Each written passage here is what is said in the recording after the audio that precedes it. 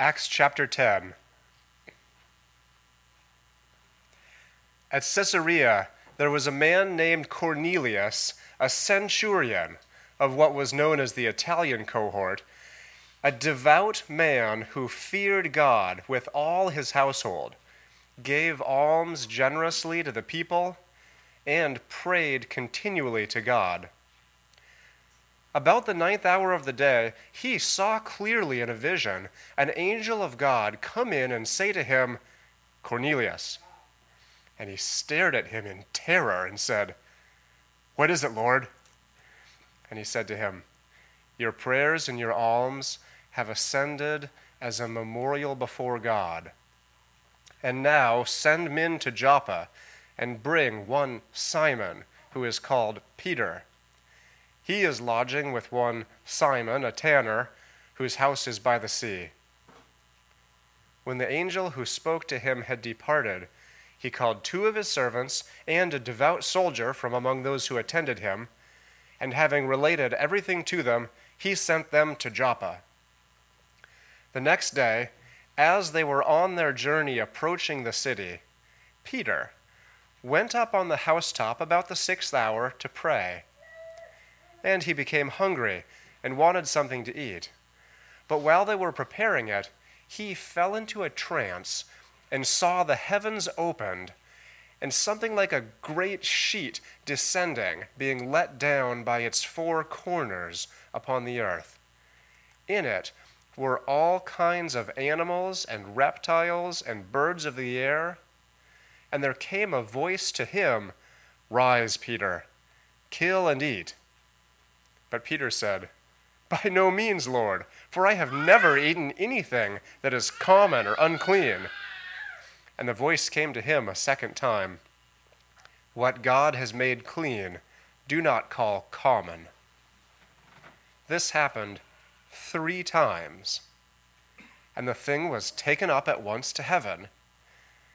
Now while Peter was inwardly perplexed as to what the vision that he had seen might mean, behold, the men who were sent by Cornelius, having made inquiry for Simon's house, stood at the gate and called out to ask whether Simon, who was called Peter, was lodging there.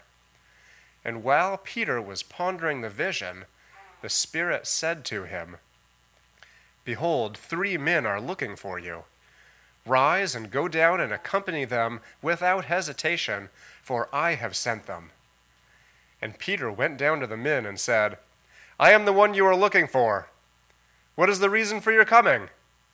And they said, "Cornelius, a centurion, an upright and God-fearing man, who is well spoken of by the whole Jewish nation, was directed by a holy angel to send for you to come to his house and to hear what you have to say." So he invited them in to be his guests.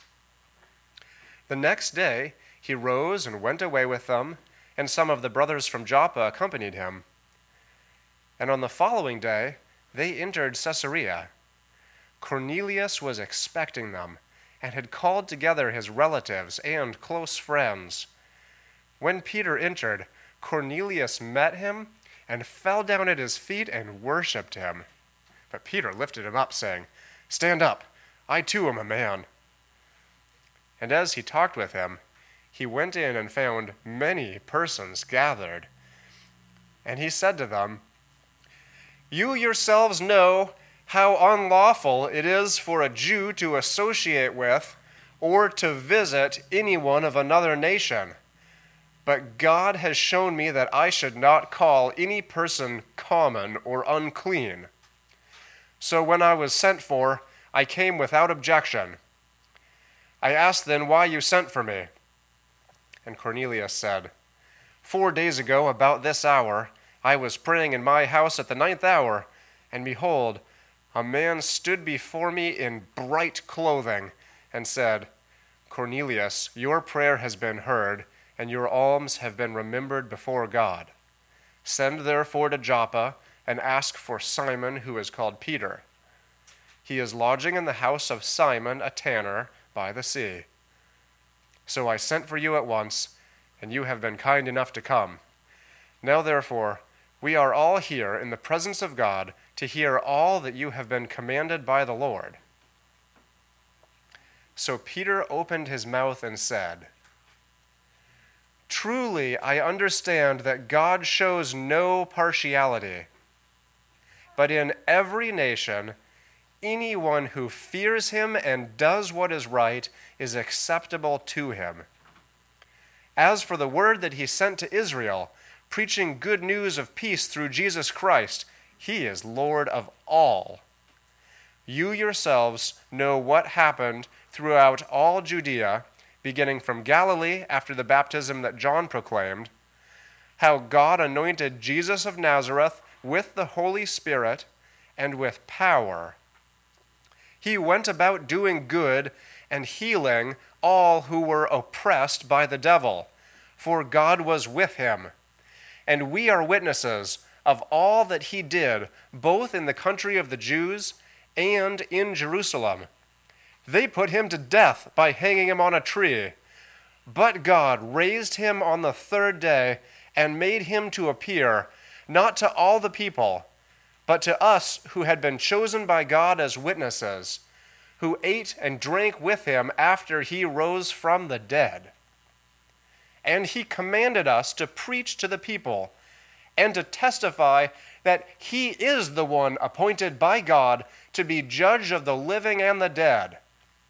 To him all the prophets bear witness that everyone who believes in him receives forgiveness of sins through his name." While Peter was still saying these things, the Holy Spirit fell on all who heard the word. And the believers from among the circumcised who had come with Peter were amazed, because the gift of the Holy Spirit was poured out even on the Gentiles. For they were hearing them speaking in tongues and extolling God. Then Peter declared, "Can anyone withhold water for baptizing these people who have received the Holy Spirit just as we have?" And he commanded them to be baptized in the name of Jesus Christ. Then they asked him to remain for some days. Now the apostles and the brothers who were throughout Judea heard that the Gentiles also had received the word of God. So when Peter went up to Jerusalem, the circumcision party criticized him, saying, "You went to uncircumcised men and ate with them?" But Peter began and explained it to them in order. "I was in the city of Joppa praying, and in a trance I saw a vision, something like a great sheet descending, being let down from heaven by its four corners, and it came down to me. Looking at it closely, I observed animals and beasts of prey, and reptiles, and birds of the air. And I heard a voice saying to me, 'Rise, Peter, kill and eat.' But I said, 'By no means, Lord, for nothing common or unclean has ever entered my mouth.' But the voice answered a second time from heaven, 'What God has made clean, do not call common.' This happened 3 times, and all was drawn up again into heaven. And behold, at that very moment, 3 men arrived at the house in which we were, sent to me from Caesarea. And the Spirit told me to go with them, making no distinction. These 6 brothers also accompanied me, and we entered the man's house. And he told us how he had seen the angel stand in his house and say, 'Send to Joppa and bring Simon, who is called Peter. He will declare to you a message by which you will be saved, you and all your household.' As I began to speak, the Holy Spirit fell on them just as on us at the beginning. And I remembered the word of the Lord, how he said, 'John baptized with water, but you will be baptized with the Holy Spirit.' If then God gave the same gift to them as he gave to us when we believed in the Lord Jesus Christ. Who was I that I could stand in God's way?" When they heard these things, they fell silent. And they glorified God, saying, "Then to the Gentiles also, God has granted repentance that leads to life." This is the word of the Lord. All right, so today we're continuing with our series. Does everyone have an outline? 8 essential elements of the Biblical Christian Gospel series. We are running 2 series simultaneously. So on the 8 essential elements of the Biblical Christian Gospel, this is the 104th lesson, which if you do the math, 52 times 2 is 104. So we have officially had 2 years worth of Sundays on this 8 essential elements of the Biblical Christian Gospel. This is element 7ND, the pattern of the 5 first steps into the kingdom of Christ. So we'll talk a little bit about the other title in a minute, but I wanted to comment on the 104th lesson just by way of reminder. We've covered this 4 or 5 times in the last 2 years. Why in a day and age when starting in about the 1830s, the tendency among Bible-believing Christians has been to reduce the gospel,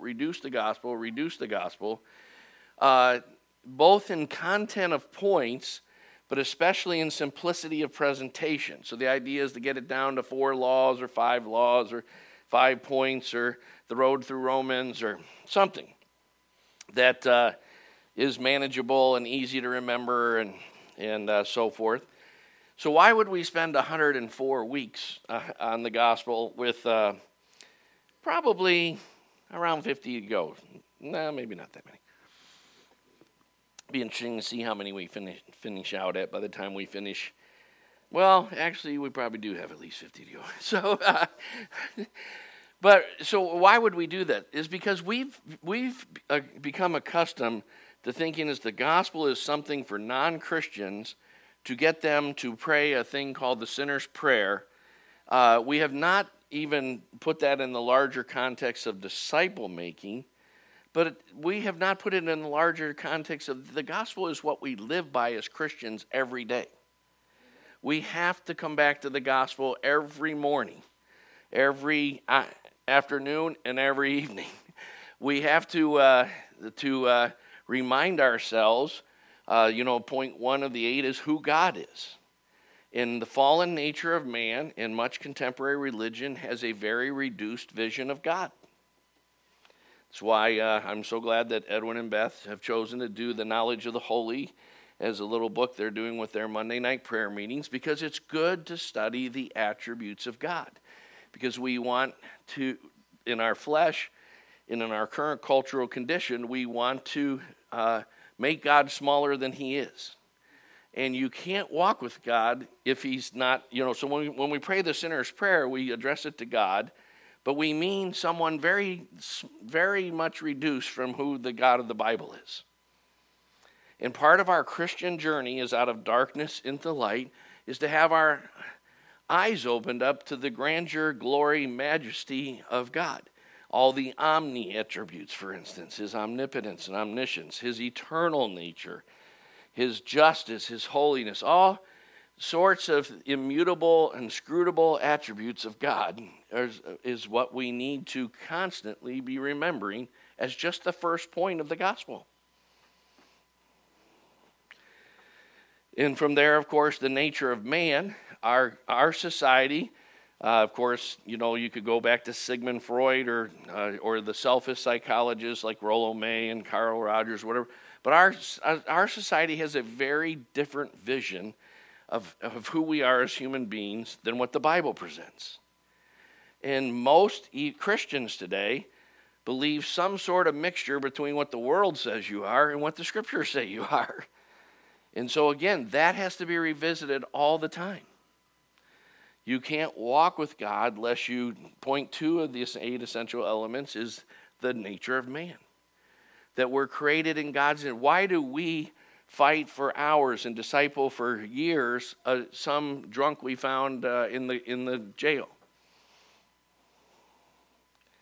Because he or she was created in the image of God. Why do we fight for the value of life, both in old age and in conception and so forth? Because we're created in the image of God, and so forth. Almost all versions of the sinfulness of man have been greatly reduced to where we kind of, when we pray the sinner's prayer, when we say I'm a sinner, we actually mean, well, I think I've made a few mistakes. There was that time when I was 7, and I probably need a little help. But we don't realize that we're radically corrupted to the core. In every attitude, motivation, thought, and so forth that enters our heart. And we're in desperate need of rescuing. So these are the kinds of things we as Christians need to think about every day, so that, of course, the next step, of course, is the law of God. The law of God helps us see how far short of the glory of God we actually fall. Because sin has this way of kind of masquerading as not that bad. And we think of ourselves as, well, I'm a pretty good person. I just have this addiction problem and this anger and management problem, and I just got a few little problems. No, it's much worse than you think. I love my pastor Ray Nether. That's one of his. He always goes, "Cheer up, you're much worse off than you think." But because the gospel can only be good news if we begin to really understand the bad news. It's tremendous news if we really begin to understand our predicament. We can't even want to turn toward God. We are running from God all of our lives. And then we stand up in church, I've been seeking God for the truth for all my life, and last night I found God. You liar. It's lying testimony time. You finally had you cornered and his foot on your neck, and you finally said, I give up. And we prayed the sinner's prayer just as we were. So anyway, I could go on and on with that. We did 30 weeks on just who is Jesus Christ, Christology. So, because again, so much reduction of who Christ is today.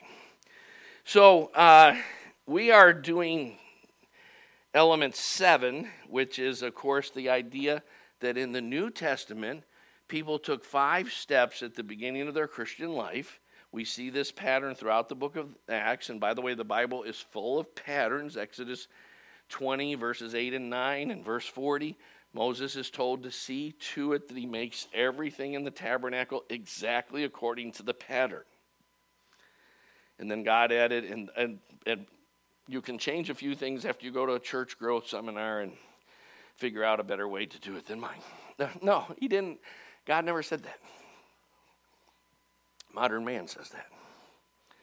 So the very idea that God has dictated what the church is and how it's said, I think rightly, that evangelicalism has very little ecclesiology. Very little. The church is something we use and we add on to the gospel. But you can't receive Christ without receiving the body of Christ. And you can't live with Christ without the body of Christ, Jesus coming through your brothers and sisters every day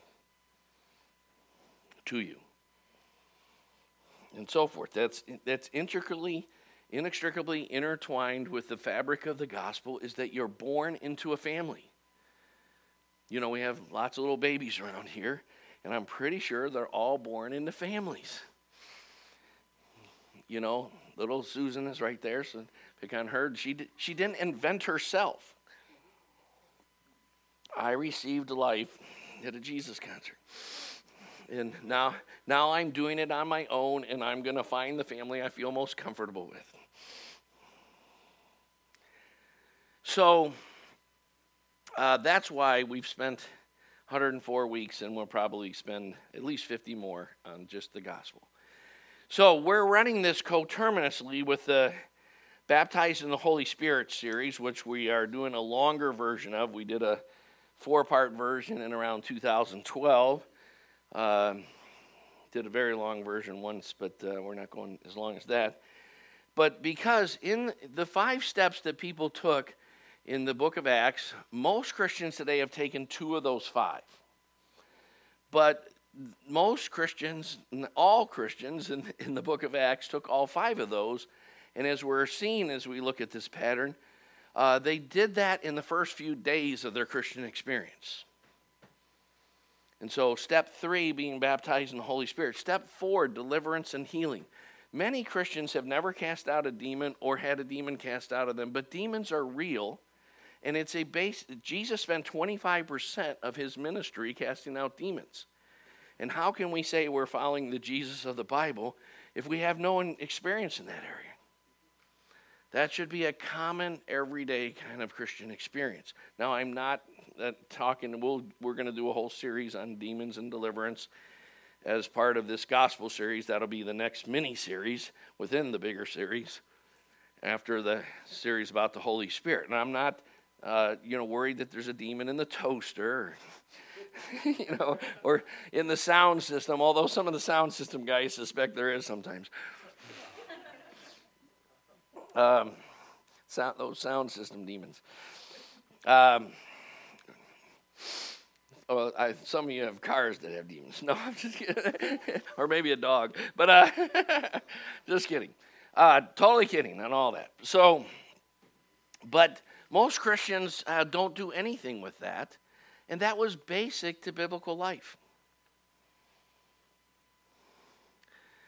And lastly, of course, a New Testament lifestyle, which included much more radical individual spiritual disciplines than what we do today. They didn't just have devotionettes, and if you can just read the Bible for 5 minutes and a day and so forth.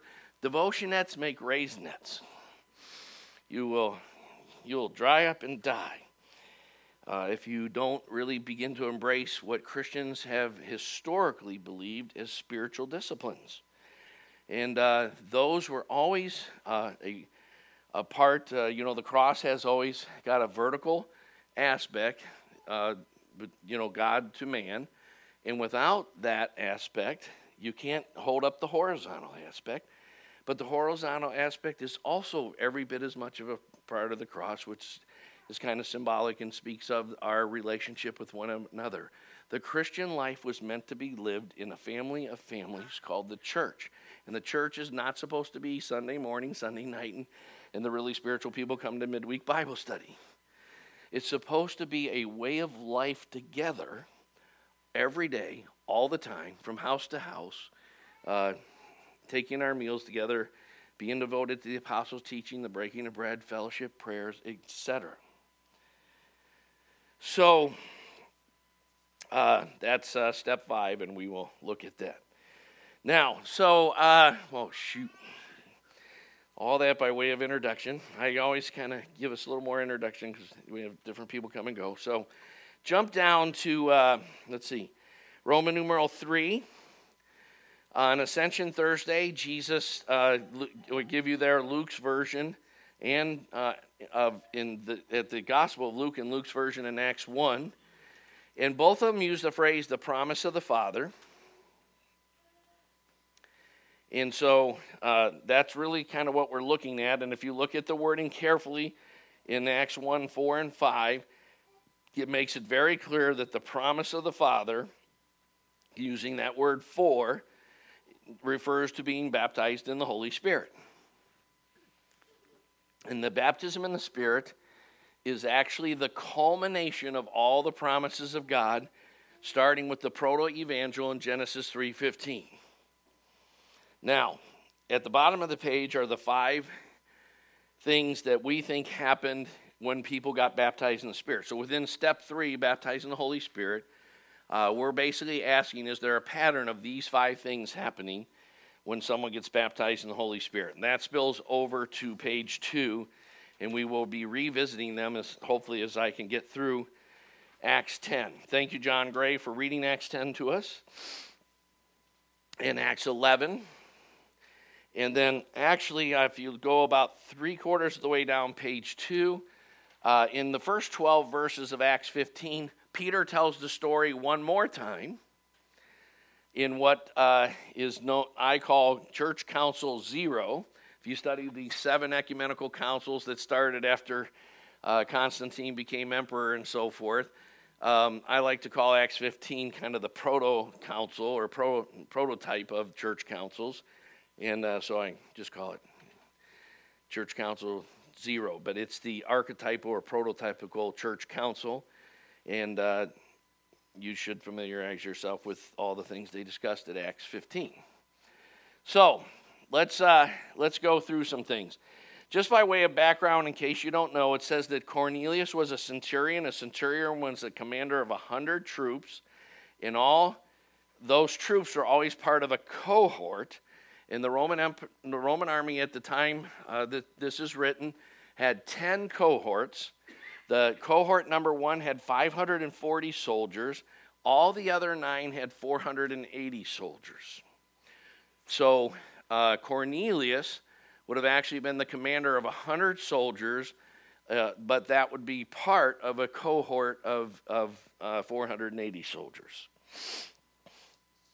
This would make him a very wealthy, influential, and important person in the Roman society of the time.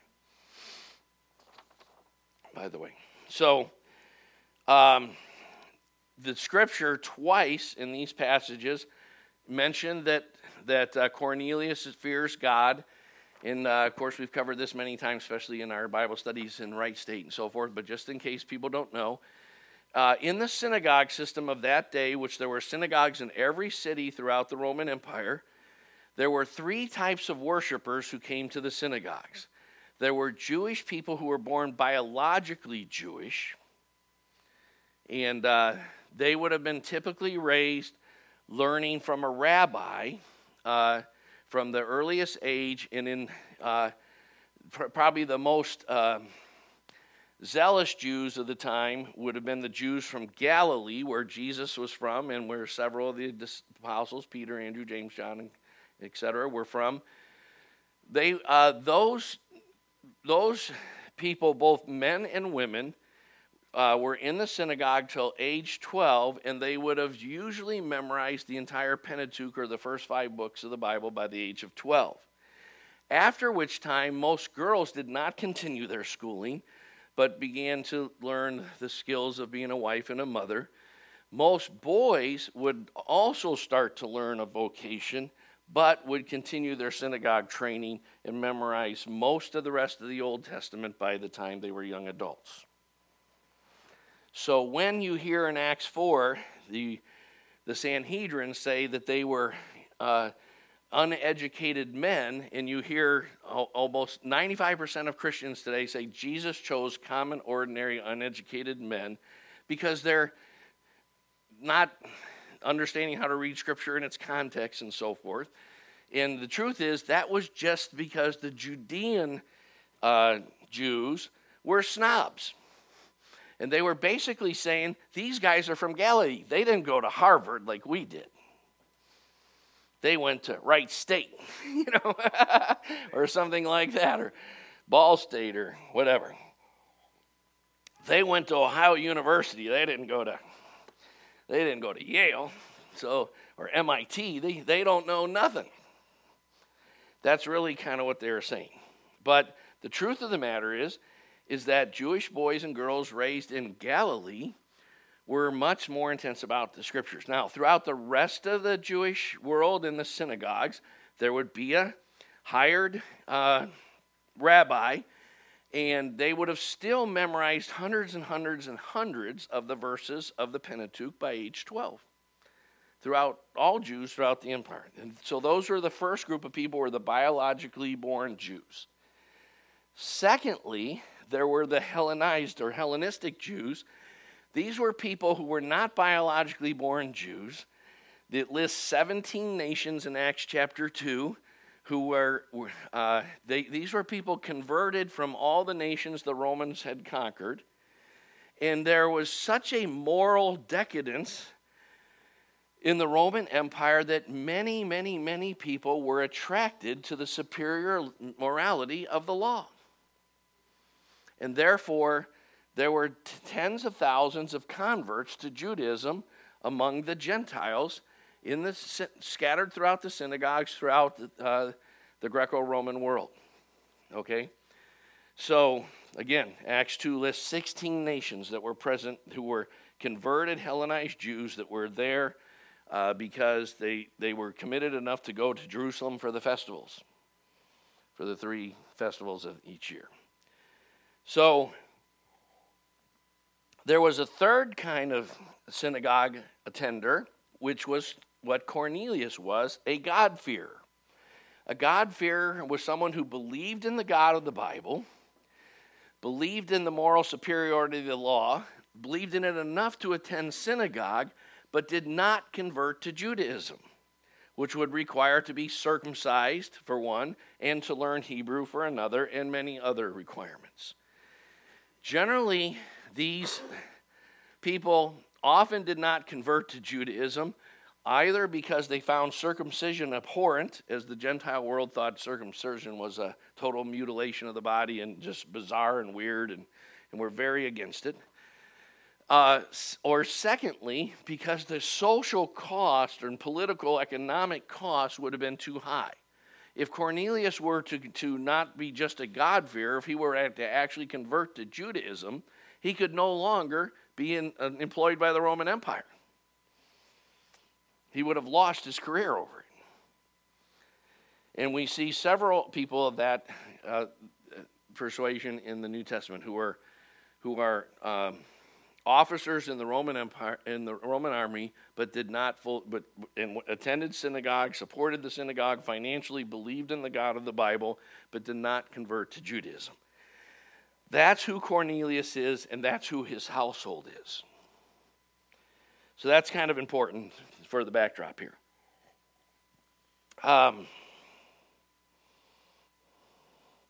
Now, the next thing you'd kind of need to understand is that Genesis 3 talks about how God will put enmity between the seed of the woman and the seed of the serpent.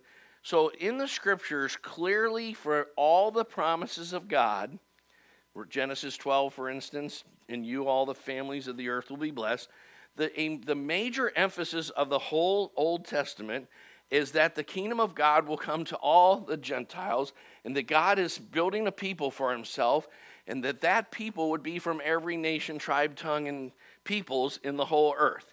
That is like the most important theme of the Old Testament.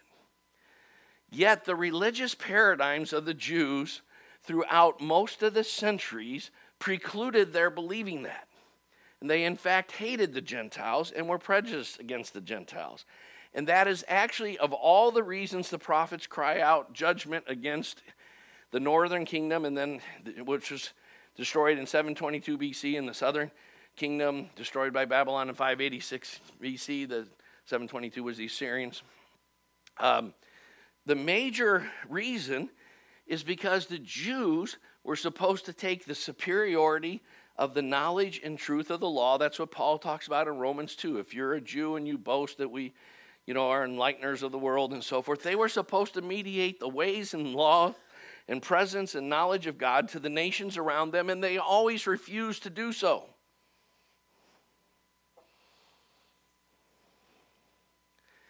They, much like it's very common today for Christians to, be at church talking to all the people they know already and so forth, and not necessarily be friendly to someone new that comes in their midst or whatever, but it goes beyond that.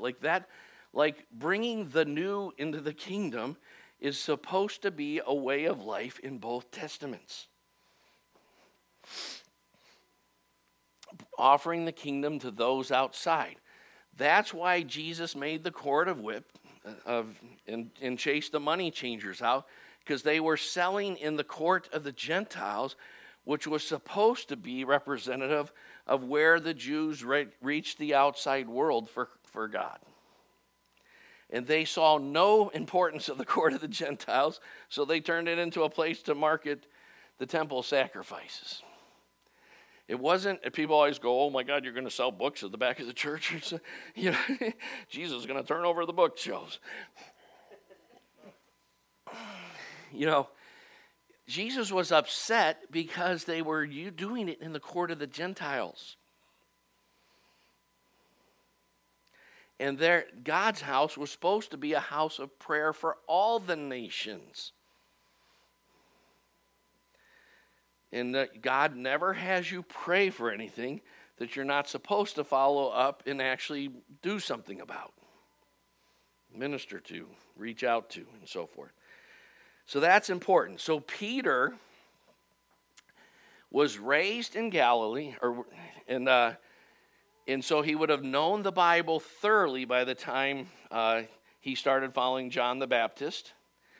After he switched to following Jesus, he was taught by Rabbi Jesus, who was a rabbi unlike the other rabbis because he actually had authority, and I could go into, there's different types of rabbis, only certain kinds were allowed to bring new interpretations to the scriptures, and that's what Jesus is. Jesus is saying all the accepted interpretations of scripture in Judea and Galilee are wrong, and I'm going to tell you how to read Moses correctly. That's what Rabbi Jesus was doing. And a disciple of a rabbi would follow the rabbi, live with the rabbi, and his goal was to learn all the attitudes and motivations and teachings and knowledge so that he became exactly like the rabbi. And so when the most prestigious rabbis, like Gamaliel with Paul in the book of Acts, invite you to follow him, the rabbi is actually saying, I believe you could go as far with God as me. The rabbi is actually, when he invites you to be a disciple, is saying, I believe in the call of God on your life and God's ability to take you as far as he's taken me, and I can take you that far and hopefully help you go a few steps further. So that is what Jesus is doing when he says, follow me, and I'll make you a fisher of men.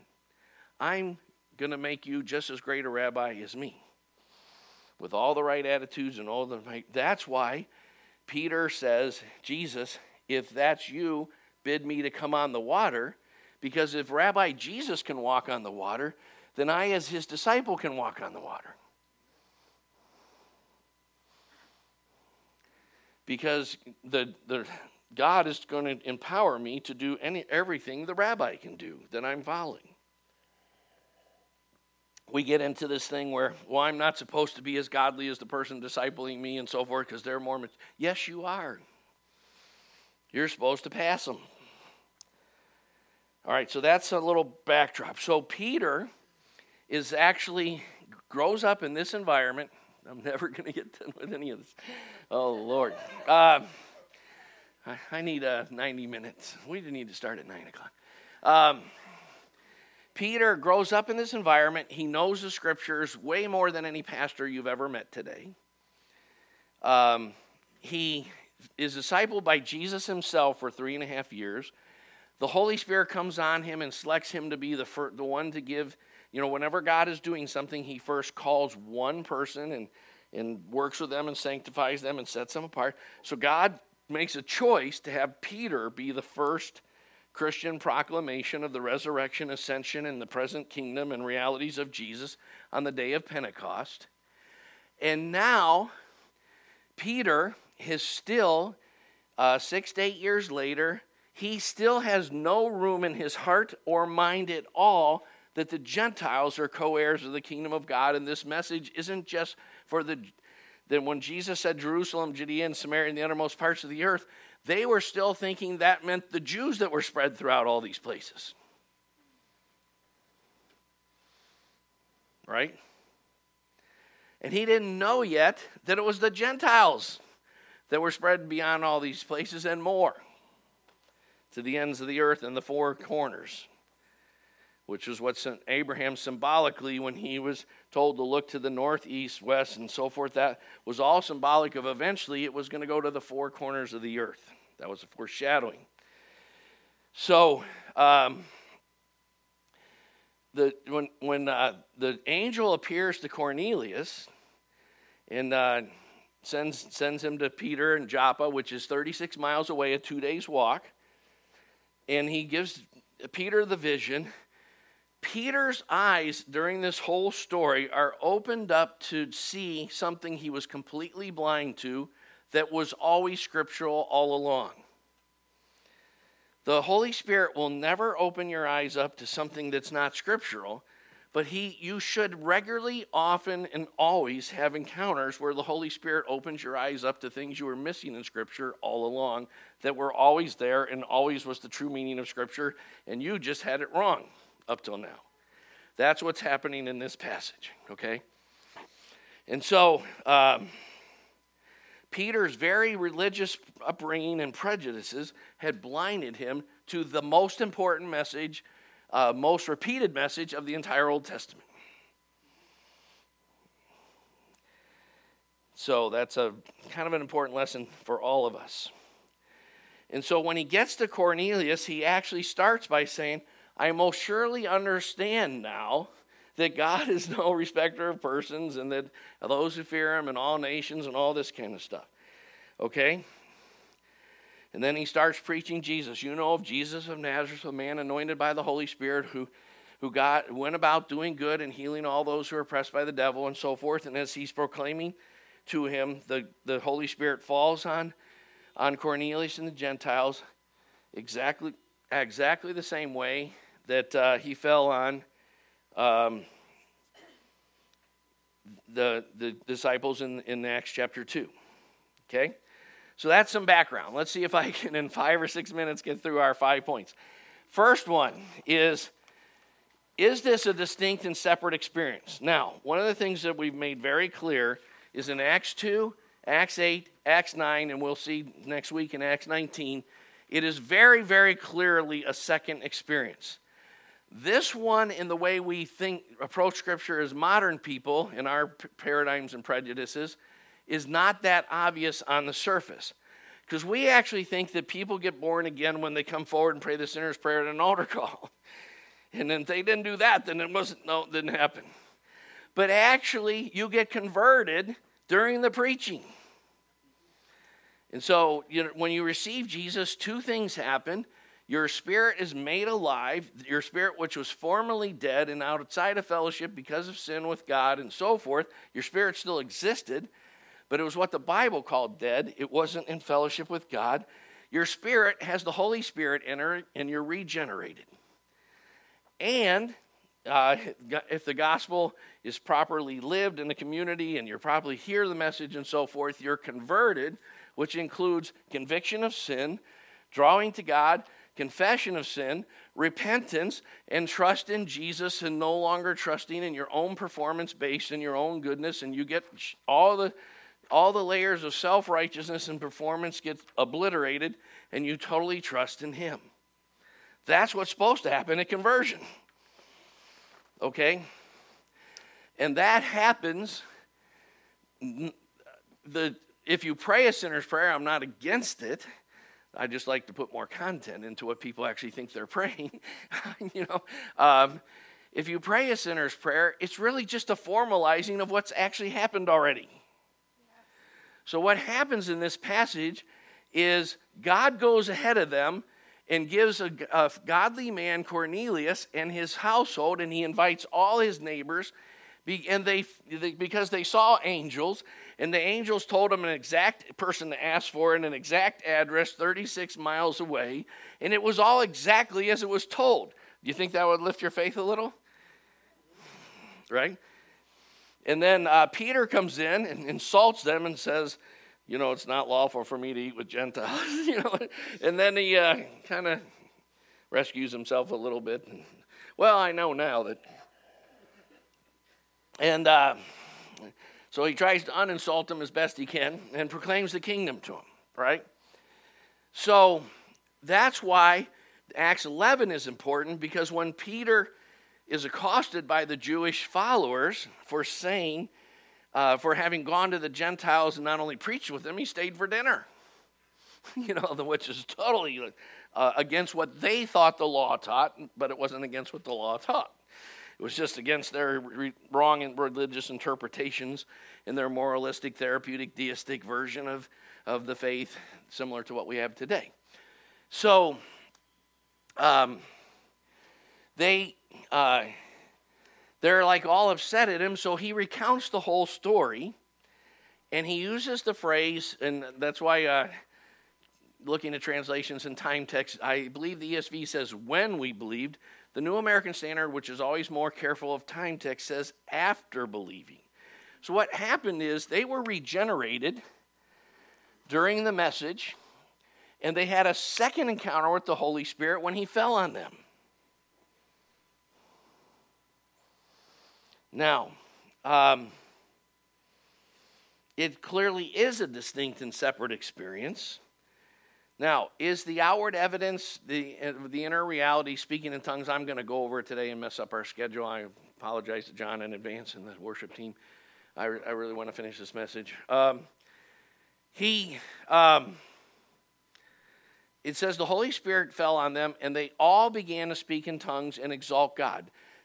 Unlike modern evolutionary thinking, there is never a time where the gospel was spread by speaking in tongues. That was never a purpose of the gospel or anything like that, although at times it was a sign for unbelievers, as Paul said. But from the Tower of Babel on, over 2,000 years earlier, people began to learn the languages of their neighbors and so forth.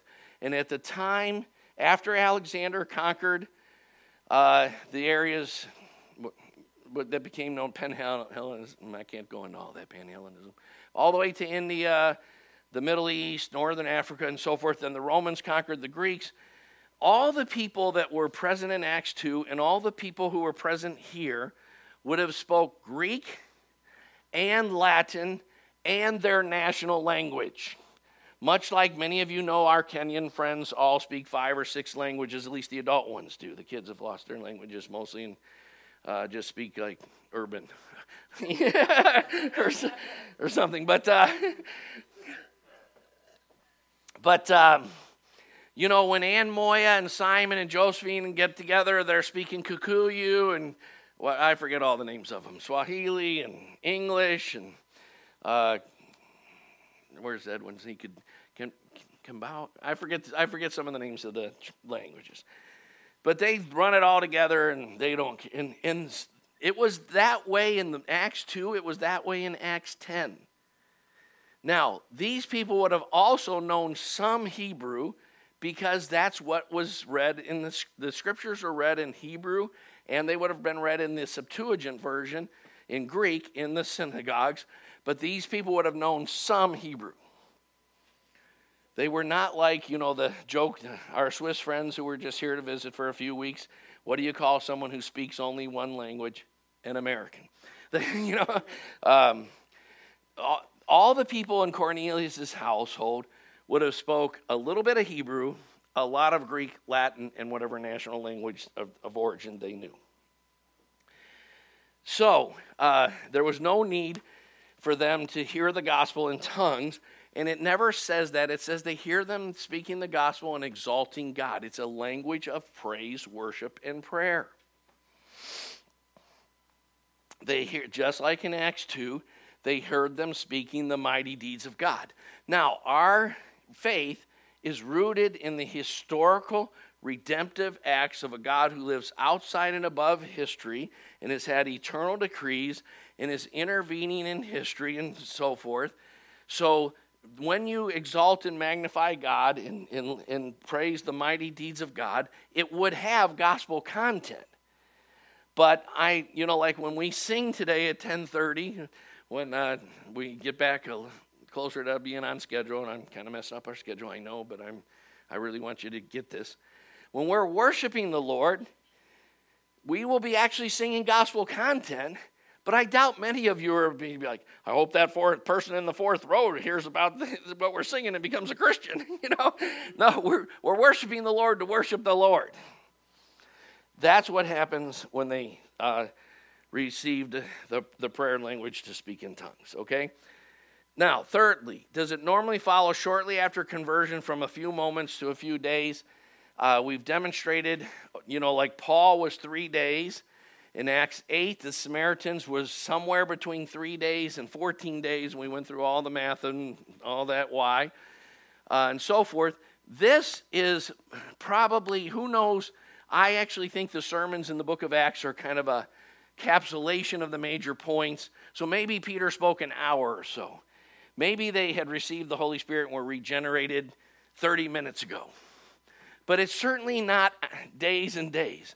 I once spoke a little over 6 hours in one meeting, which I'm not going to do this morning, thank the Lord. But but it was a meeting where we had invited a lot of leaders to go, and they had been pre-warned that I would talk at least 5 or 6 hours.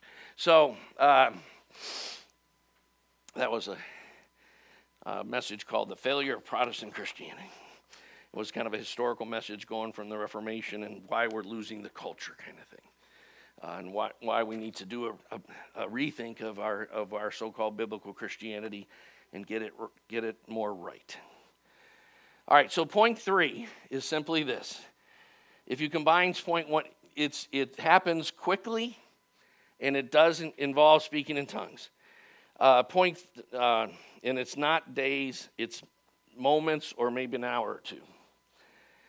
Point 4. Is there an atmosphere of spiritual impartation? We've already covered that. Angels appeared to Cornelius. They found it exactly as they were supposed to. Peter sees a vision 3 times. And Peter in 3 is a very important thing. Remember that Jesus told him he would deny him 3 times. Jesus restored him 3 times. And now he sees this vision 3 times. That's because God is saying this is very much as important as when I say, Peter, do you love me? Tend my flock. I am now telling you, Peter, that you've been wrong all along, and the gospel is for the Gentiles, and I'm giving you this vision 3 times so you could be sure and how important this is. Okay?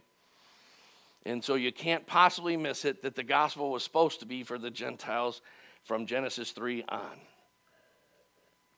as he had made clear to Abraham in Genesis 12, 1 through 3, and so forth, and all through the prophets and everything. So, the atmosphere of spiritual impartation, there's so much expectancy that the angels had told Cornelius to gather his household together. But if you read what John read to us carefully, he not only got his household together, he invited all the neighbors. Believe me, he was expecting, you guys don't want to miss this. This guy's coming from Joppa, and he's going to tell us words by which we can be saved and our whole household. And listen, you could get grafted in. You really need to come to this meeting. And because of who he was, that carried some authority in the neighborhood, so to speak.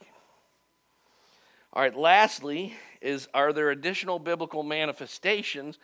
Well, very importantly, Peter says, can anyone refuse the water to be baptized? As we saw in Acts 8 with Simon the magician, it is quite possible to take, in the Bible, there's one faith, one Lord, one baptism. And that one baptism is made up of 2 baptisms because biblical math, 1 + 1 is 1. Baptism in water is the one baptism entering the Christian faith in the church. Baptism in the Holy Spirit is one baptism. 1 Corinthians 12:13, by one Spirit we were all baptized into one faith. Together they are one baptism. And it is possible to baptize people in water who aren't really converted.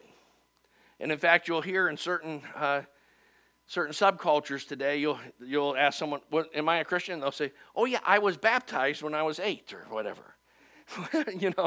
And I'll say, yeah, and I went to McDonald's when I was 12, but I've not been converted to a hamburger yet. So that's not what I asked you. Okay, so, and I don't want to minimize the importance of baptism, but as we saw in the case of Simon the magician, it is possible for human beings to wrongly baptize someone. But it is not possible for God to wrongly baptize someone with the Holy Spirit. So God took the initiative and reversed the order because he is blowing away their paradigms. Peter tells us in the next chapter that he took 6 other brothers with him, and when they came back, the Jews took exception. And then Peter does the same thing Jesus always does. Jesus creates a story or an argument or whatever, And then he ends with a question that the conclusion is inescapable. I believe in logic it's called an enthymeme. Someone could ask me. But Jesus ends up by saying, so at the end of the story, he goes, so is it okay to do good on the Sabbath? You think it's okay if I do a good thing on the Sabbath? You know, he's putting the screws to him. He's like, you guys are supposed to be the guardians of good and evil and so forth, and what you're telling me is it's not lawful for me to heal someone on the Sabbath? Your thinking is entirely screwed up in reverse, and he's completely demonstrating that to him. So Peter tells the whole story, and he does it in such a way that he ends up with, so if God poured out the Spirit on the Gentiles exactly the same way as he did us, who are you to stand in God's way? Or no, he says, who am I to stand in God's way? But the implication is, so who are you to stand in God's way? And then it says, everyone says the Bible doesn't have any contradictions, but then the next passage contradicts itself because it says they shut up and then they said, then they began to talk and glorify God. I don't know how you be quiet and shut up and begin to open your mouth and praise the Lord at the same time. But the next verse says they did both those things. So maybe they shut up for 10 seconds. I don't know.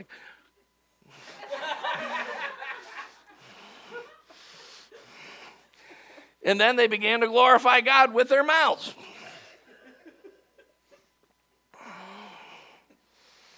So, our fifth point is simply this, is their ongoing manifestations. They clearly recognize they spoke in tongues just like we did. Every one of them spoke in tongues just like we did. That it was a language of exalting God and praise. Therefore, God has filled them with the Holy Spirit. We cannot avoid that conclusion. We must invite them into the kingdom, into the church. We must water baptize them in the name of the Father, Son, Holy Spirit, and so forth, and accept them as full members of the kingdom of God on an equal footing as us. They probably didn't even like that they were doing that. At least some of them didn't. People change a little slower than God would want them to, I think, sometimes. And then again, they take exception. So that, another sign is always the Spirit leads you into the wilderness to be tempted by the devil. Right away, they get in trouble with the Judaizers back in Jerusalem. And they have to defend themselves. But Peter masterfully recognizes, I'm not really defending myself here.